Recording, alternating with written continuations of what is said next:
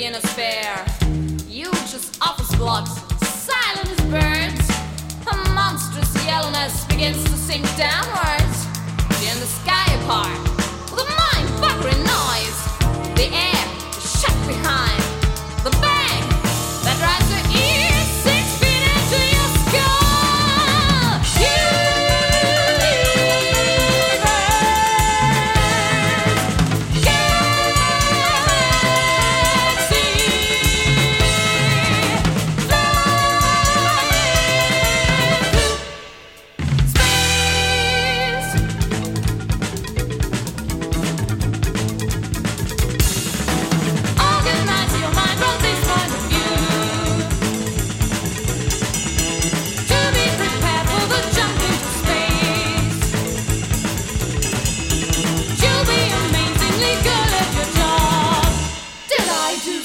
Wrong today?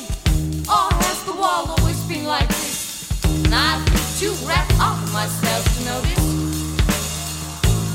Most of it seems to make some kind of sense at the time. The reason and fact is out to lunch. Therefore I must be